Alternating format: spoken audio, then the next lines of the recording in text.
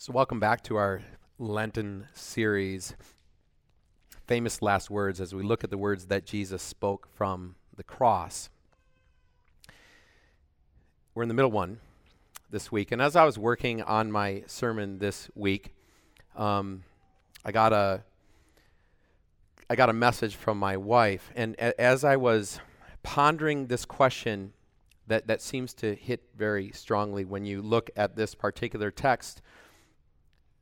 The question is just why do some things, aren't there so many things in life that just make you ask the question, why did that just happen?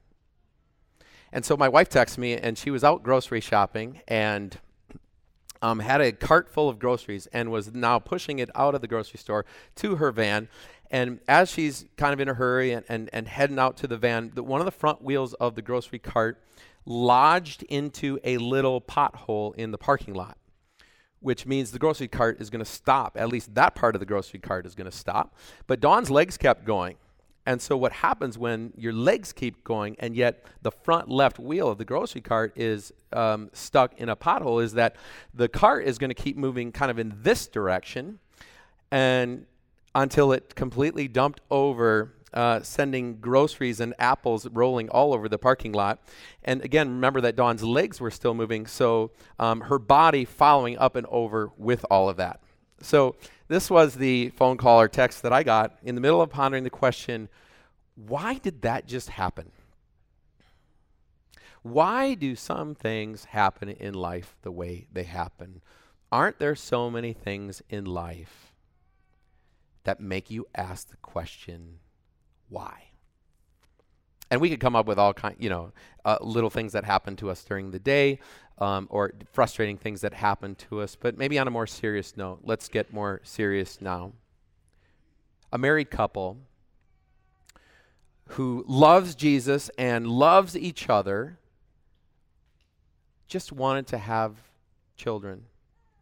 But they weren't able to have children. They tried for years, but they couldn't get pregnant. Then finally, they got pregnant. And 9 months later, that baby was born. But then that baby died. Why did that baby have to die? Or a 17-year-old girl was driving to, of all things, Bible study. But at the same time, a man who had had too much to drink was also driving, and he hit her head on. It was his third time being arrested for driving drunk. It was her first time being killed. Why is it that so many good people die too young? Why is there so much pain in this world? Why is there so much divorce? Why is there so much abuse? Why does it seem that God doesn't answer some of our prayers the way that we would like him to answer those prayers? Why are there people whose greatest desire in life is to be married, but they're still living alone? And why are others who got married and promised to love each other forever just end up crushing and destroying each other? Why do some couples who just want to have children so badly not able to have children? And why do other couples seem to bump into each other in the hallway and get pregnant? Why? Why are there so many things that happen in life that don't seem fair? Why do so many things that just don't seem fair at all seem to happen so often? An elderly woman in a nursing home rocks in her rocking chair alone on Christmas. No cards, no calls, no carols. Why? A young wife discovers romantic emails that her husband wrote to another woman. Why? After 30 years on the factory line, a worker finds a termination notice pasted on his locker. Why? abandoned by family, abandoned by spouse, abandoned by your company. Why? How about being abandoned by God? How about be abandoned by God? Wouldn't that make you want to ask why? Jesus had a rather hard life, wouldn't you think? Herod tried killing Jesus when he was a baby. Jesus' hometown rejected him. In fact, they tried throwing him off a cliff. Jesus was called a heretic, a fanatic, demon-possessed, a drunkard, a glutton. Jesus was accused of hanging out with the wrong kinds of people. Jesus was falsely accused. He was falsely accused, arrested, betrayed, tortured, beaten, and nailed to a cross. Jesus suffered so much at the hands of men, and yet he never once complained. And he never even asked why. Until now. So he was on the cross. Jesus was being crucified. He was on the cross, and from noon until 3 p.m., we hear that darkness came over all the land. Verse 45 of our text says, from the 6th hour, that's noon, until the 9th hour, that's 3 p.m., from the 6th hour until the 9th hour, darkness came over all the land. So if you look at Luke's gospel, it says that the sun stopped shining. There's no natural explanation for this. Because as we know, Passover happens during the full moon. So there would have been a full moon, and an eclipse is impossible during a full moon. Also, there's ancient writings that reveal that at this very same time, there was darkness observed in Egypt, Greece, Rome, and even China. So if those things are true, and this actually was the same time, it seems that there could be some evidence that this wasn't just some local darkness over Jerusalem as if like a storm front was there or something, but darkness that covered the whole world. As Luke said, the sun stopped shining.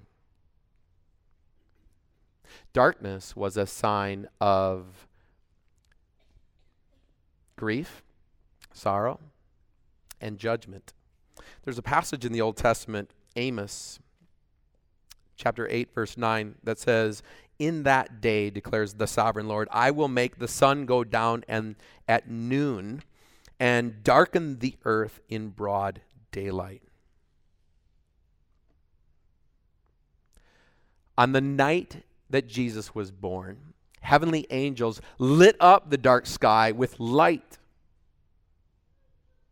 But on the day that Jesus died, that bright noon sun, that bright noon sky was darkened. When the Heavenly Father withdrew his loving presence, the world became dark. And finally, in fulfillment of Psalm 22, Jesus cried out, why? Verse 46, about the 9th hour, Jesus cried out in a loud voice, Eloi, Eloi, lama sabachthani, which means, my God, why have you forsaken me?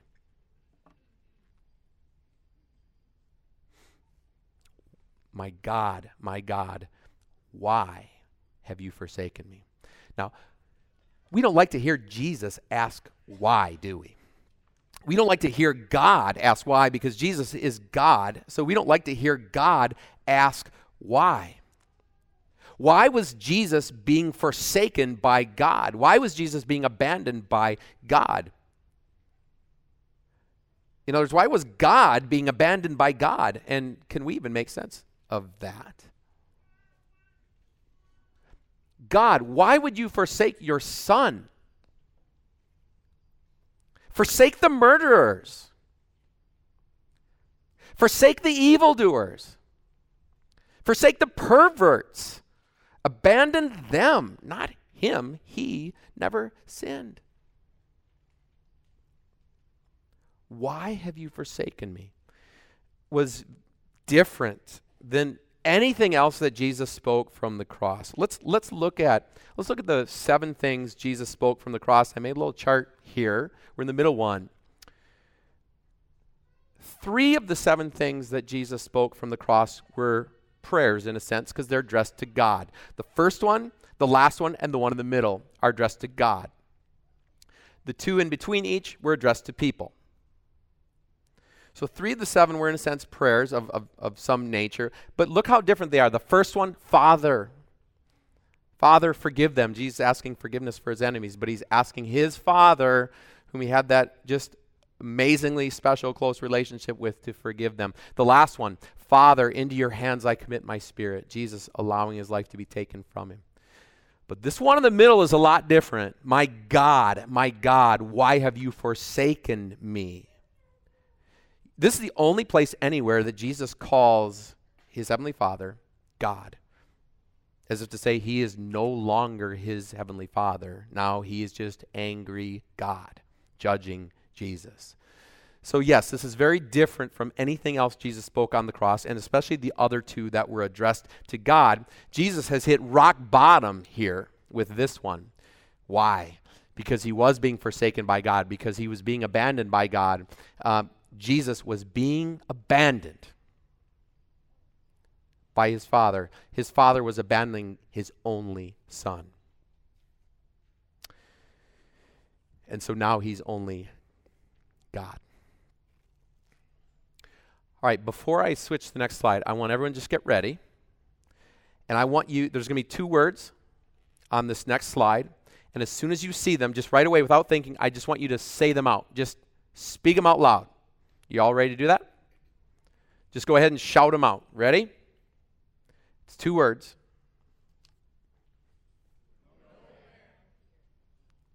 All right, how many of you said nowhere? Raise your hand. Okay, and how many of you said now here? Raise your hand. A few. I heard a couple.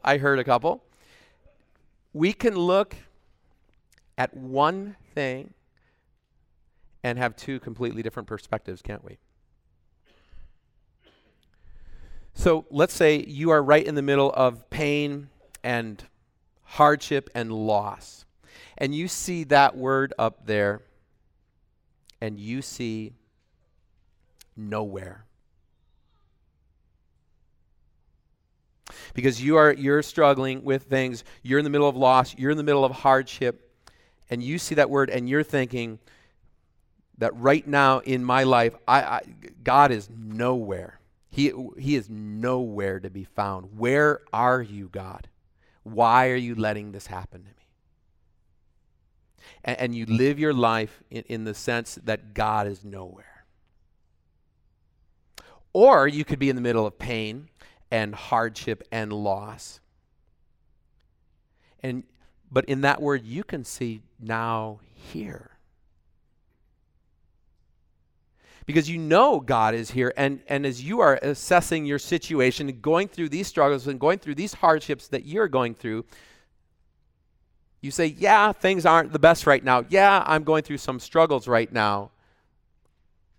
But God is now here. He is still present with us. God is good all the time. All the time. He is always with us. 2 different perspectives to go through life with, isn't it? But the bottom one is the one that's true for us. God is now here. God is always with us. So, the only thing that we need to endure pain and hardship and loss is the presence of the Father. The only thing we need to endure pain, hardship, and loss is the presence of the Father. So when we understand that, when we believe that, when we know that, when we trust that God is now here with us, we can endure anything anything. We can endure any kind of pain. We can endure physical pain. We can endure emotional pain. We can endure relational pain because God is with us.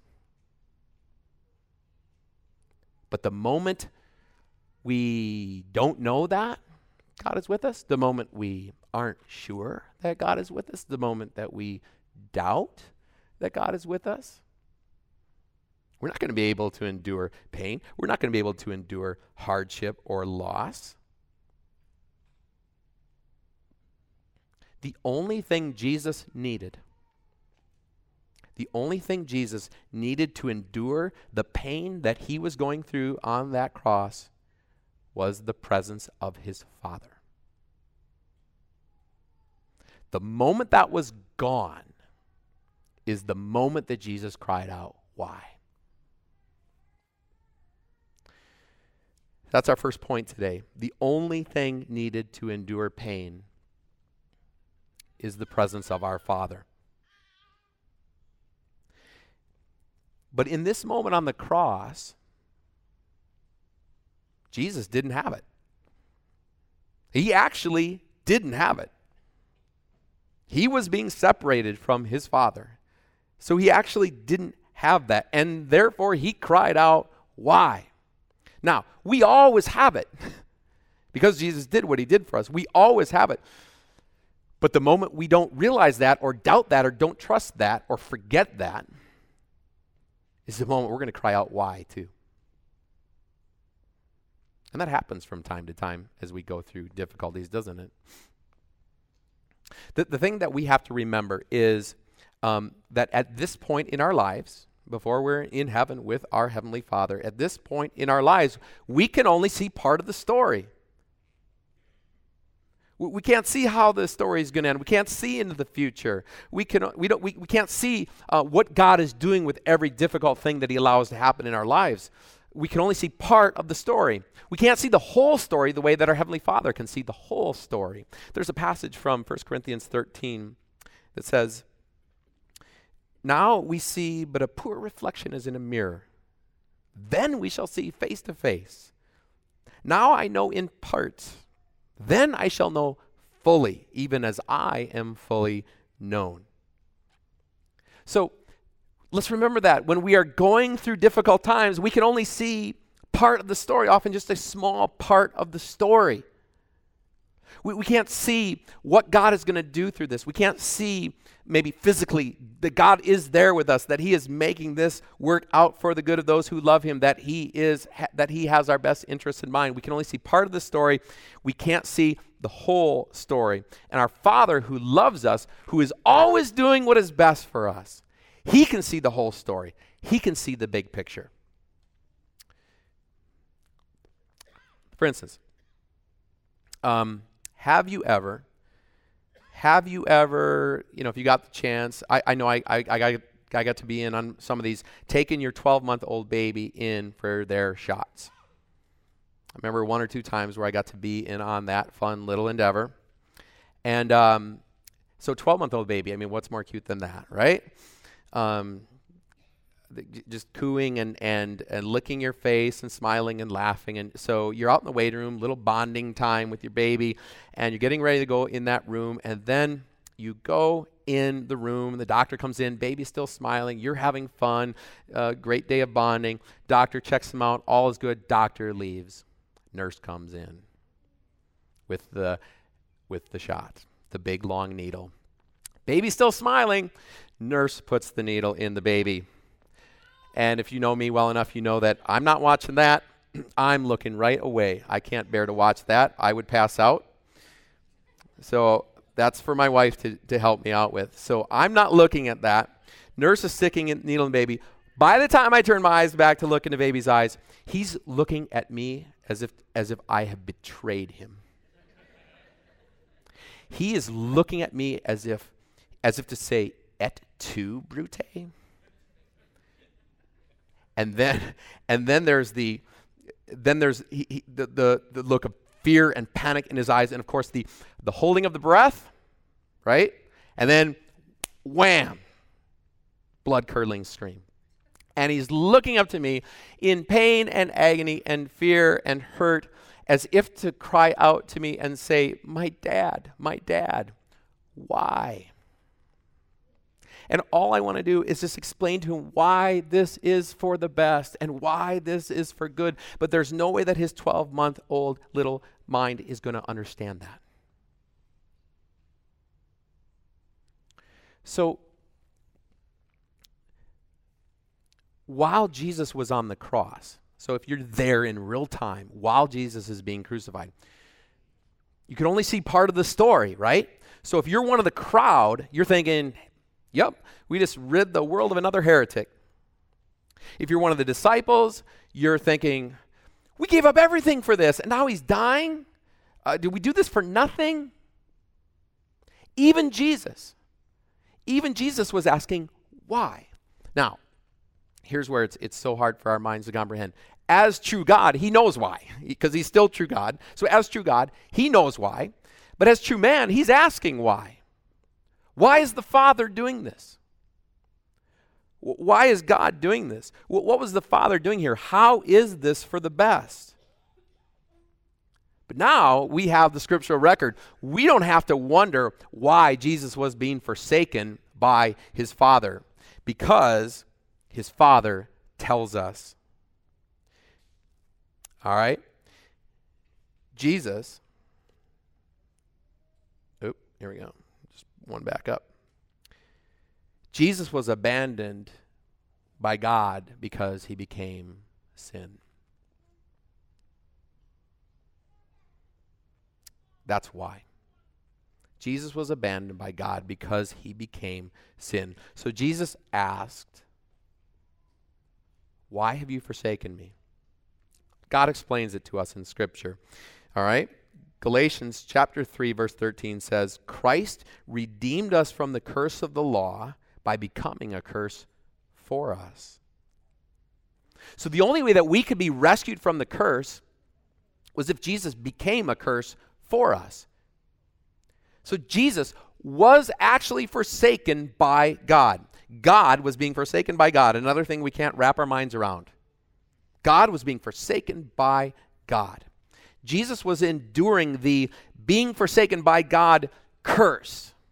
That's a curse, to be forsaken by God, to be actually cut off from the loving presence of God. Jesus was enduring that being forsaken by God curse of hell for us. There's another passage you might know a little bit more familiar with, 2 Corinthians 5:21. God made him who had no sin to be sin for us, so that in him we might become the righteousness of God. God put our sins on Jesus. And so then he had to turn away from him because of our sins being on him. You see, the penalty for our sins is death. And the word death really means separation. Separation from God. That is the penalty for our sins that we have justly earned for our sins. So God put our sins on Jesus, so he had to be separated from him. That was the penalty. That separation from God was the penalty. And that is what Jesus was enduring on that cross. Yes, the crucifixion was painful. Yes, all the torture was painful and horrible. But the real pain, the real pain, the real penalty was that separation from God. And that is what Jesus was enduring on that cross for us. In the Old Testament, there's a passage that sheds some light on this for us. Habakkuk chapter 1, verse 13 says, your eyes, talking about God's eyes, your eyes are too pure to look on evil. You cannot tolerate wrong. God hates sin. And so wherever God finds sin, wherever God runs into sin, he has to do something about it. He has to judge it. So Scripture tells us that Jesus became sin for us.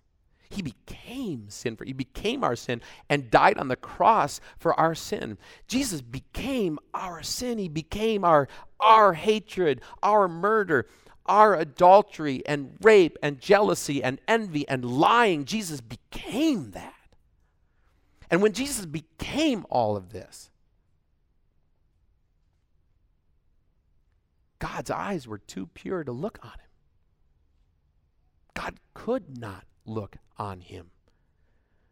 So God had to turn his eyes away. God had to forsake his son because our sins were on him, because he became our sin. So God had to turn his face away from him and abandon his son. Are you ready for the good news? Jesus was abandoned by God so that we would never have to be. Jesus was abandoned by God so we would never have to be. Can we look at this story from our Father's perspective? If we ask God, why did you do this? Why did you forsake your son? When we ask God why he did this, he tells us why in his word. He says, why did I do this? I did this for you. I did this for you. I punished my own son for your sins. All of your sins, all of your failures, all the ways you haven't lived the way that I commanded you to live, all the ways that you have lived that are not the way that I designed for you to live, all those things I put on my son. And so then I had to turn away from him so I would never turn away from you. And you could never understand how hard it was for me to do that. But that's how much I love you. Friends, Jesus was forsaken so we could be forgiven. Jesus became our sin, and he died for our sin. He was buried for our sin, and 3 days later, God raised him from the dead, which clearly shows that sin, death, and hell have been defeated. 1 Peter chapter 2, verse 24 says, he himself bore our sins in his body on the tree, so that we might die to sins and live for righteousness. By his wounds, you have been healed. So, why did God do this? So your sins would be forgiven. So my sins would be forgiven. And so that we would never be separated from God.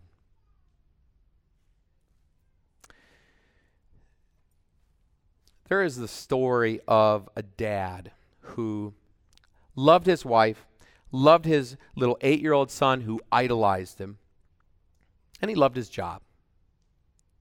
He was a drawbridge operator, and he was very good at his job.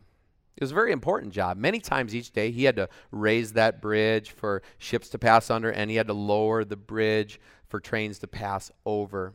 And so many people depended on him to get all of that exactly accurate. Well, one day during the summer, his 8-year-old son, who just idolized him, asked if he could come spend the day with dad and just watch him do what he does. So the father was delighted with that. Said, of course, yeah, you can come with me. That'd be great. And so he came with him that day to work, and the two of them just had a blast. They had a wonderful day. And after the 14th successful transition of raising and lowering the bridge, there was a train coming. And the bridge needed to be lowered. But when the father looked around for the son, he was nowhere to be found. And so he was a little bit afraid to throw the switch for that bridge because there are some dangerous places to be. So he called out, "Son, where are you?" And to his horror, he heard a voice from down below call, "Dad, I'm down here." And when he looked down, he got sick to his stomach when he saw his son standing on one of the massive gear shafts of the bridge. And now with seconds to go before the train would hit the bridge, he would have to make the most difficult decision that a father could ever make. Lower the bridge and put his son's life in certain danger, certain death. Or save his son's life and send hundreds and hundreds of passengers on that train to certain death. And that father made the most sacrificial decision that a father could ever make. He threw the switch and turned away as his son began getting caught up in those gears. And his son looked up with fear and panic and terror. as if to say, Dad, Dad, why? But the father turned away and could not bear to look as his son screamed out in pain and agony. His son was killed, and that father's heart was broken. As that bridge came closed and that train went across.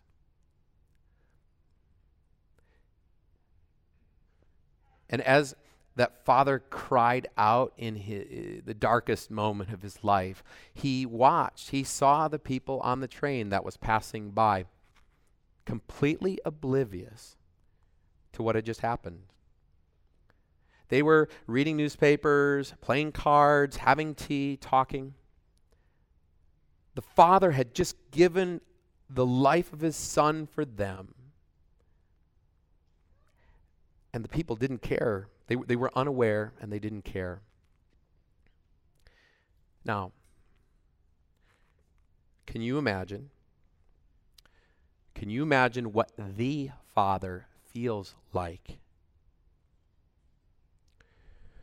when we live our lives without taking notice of the greatest, most sacrificial, most loving gift that anyone ever could have given us?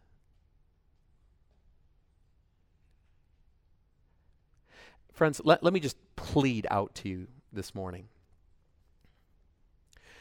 Don't just pass by on that train.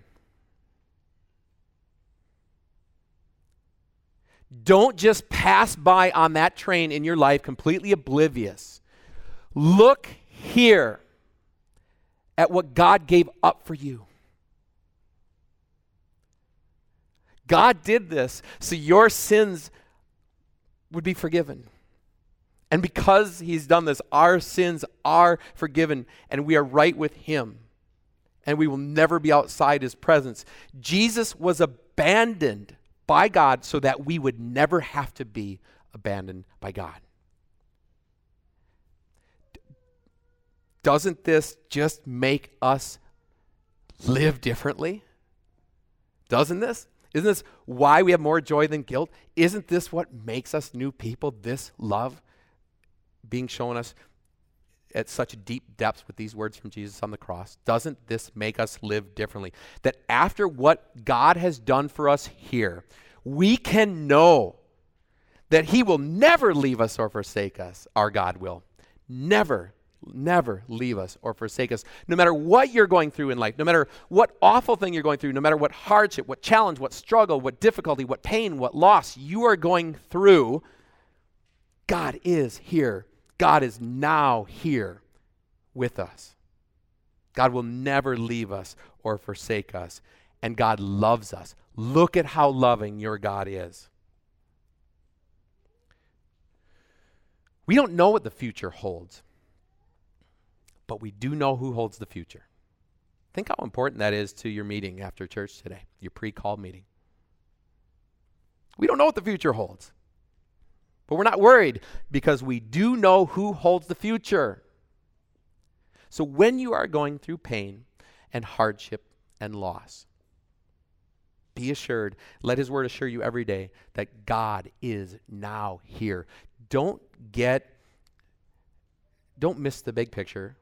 Don't miss the whole picture God shows us in his word. Don't let yourself slip into the kind of thinking that God is nowhere. That God isn't there to help us, that God has abandoned us. When you're in the middle of pain and loss, know with complete 100% certainty that God is now here. The only thing we need to endure life, the only thing we need to endure pain, hardship, suffering, the only thing we need to endure anything is the presence of our loving Father. And because Jesus was willing to leave his presence in this moment instead of us, because Jesus left his presence, we can always be sure of God's loving presence. Amen. And the peace of God, which transcends all understanding, keep our hearts and minds through faith in Christ Jesus. Amen.